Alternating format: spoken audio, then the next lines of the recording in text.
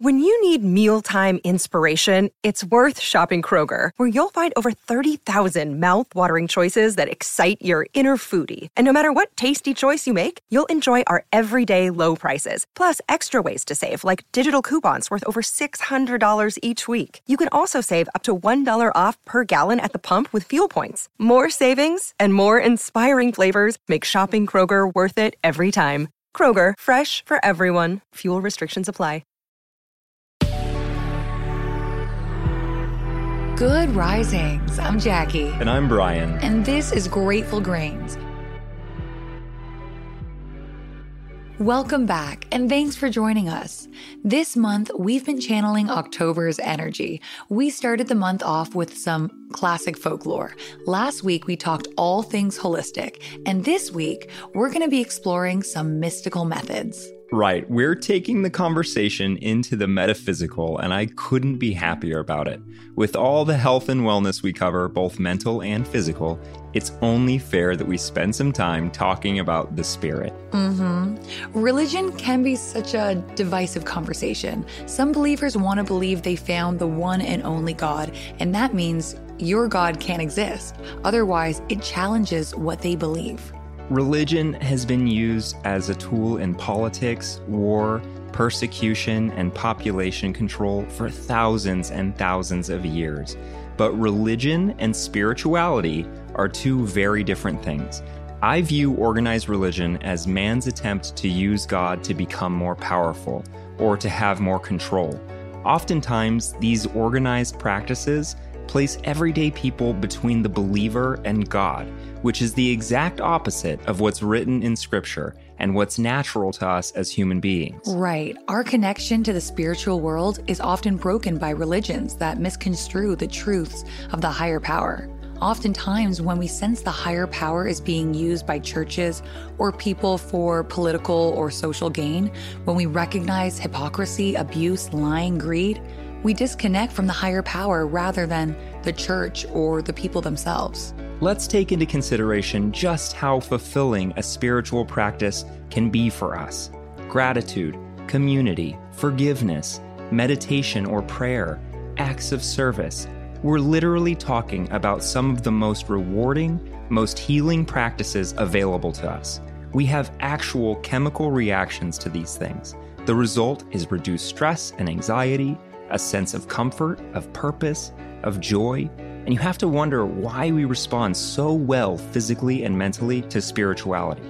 When you could shake yourself free of all the misconstrued scripture, all the loud misleading voices, all the abused power, all the hypocrisy, when you center yourself, you look within. I think everyone can sense that spark. I think everyone has that sixth sense about the fact that there's more out there than what we know. What I'll say here is that I have seen too much. I've been a party to too many encounters in my life to believe it ends here. I've looked at it from every point of view with science goggles, with faith goggles, and it's just become sort of unquestionable for me. There's more beyond this. What I find funny, if you ask the self-declared science-minded folks about literally anything in the known universe, they'll tell you we, the human race, know nothing. We're at the tip of the iceberg on every front. But the moment you talk about spirituality, they'll scoff and declare how impossible it is. They're happy to declare outright that God simply does not exist. Exactly. Consider the Mars landing. We've spent nearly 100 years developing the technology it took to get to Mars. The flight, the means to transfer images across space, the rover itself. All inventions the result of inventions before them. All the result of intensive study from all around the globe. Billions and billions of dollars, thousands of brilliant minds working to solve just one problem, landing on Mars. Now, would we have landed on Mars if we'd maintained the idea that the world was flat, if we'd scoffed at the idea that other planets exist at all? Could we have landed on Mars without the tools? When you say we can't prove the world beyond this doesn't exist, I'd argue we simply don't have the tools. We stood on the ground and we looked up to the sky. We could have surrendered at never knowing exactly what the stars were, but instead, we sought to learn everything there was to know. Even in the face of great opposition, we sought answers. We'd never have guessed the vastness of it all, or that we'd one day travel there. Even now, we're still at the beginning of that journey. One day we'll go beyond our own universe. But if we never believed, if we surrendered to the idea that we already knew all there was to know, we would have never ventured beyond. When it comes to the spiritual world, when it comes to the higher power, we've remained stagnant. Science has turned away from those pursuits.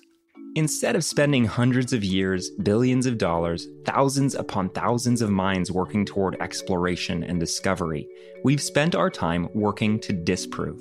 We tarnish the names of scientists who go against the grain because the bottom line is, science and religion have been at odds for thousands of years. The two have become opposing forces. And how could science begin to prove something exists when it refuses to believe it exists in the first place? When the very people meant to discover the unknown, in this case, believe everything is already known. For now, we're left with simple faith. We're left to believe our own instincts, our own experiences. But don't let anyone tell you something isn't there just because we can't see it. Don't let anyone tell you there's nothing there because it hasn't been discovered. Because the bottom line is, they couldn't possibly know. There are too many instances of science proving itself wrong for me to allow science to tell me I'm wrong about something I and billions of other people know to be true deep down.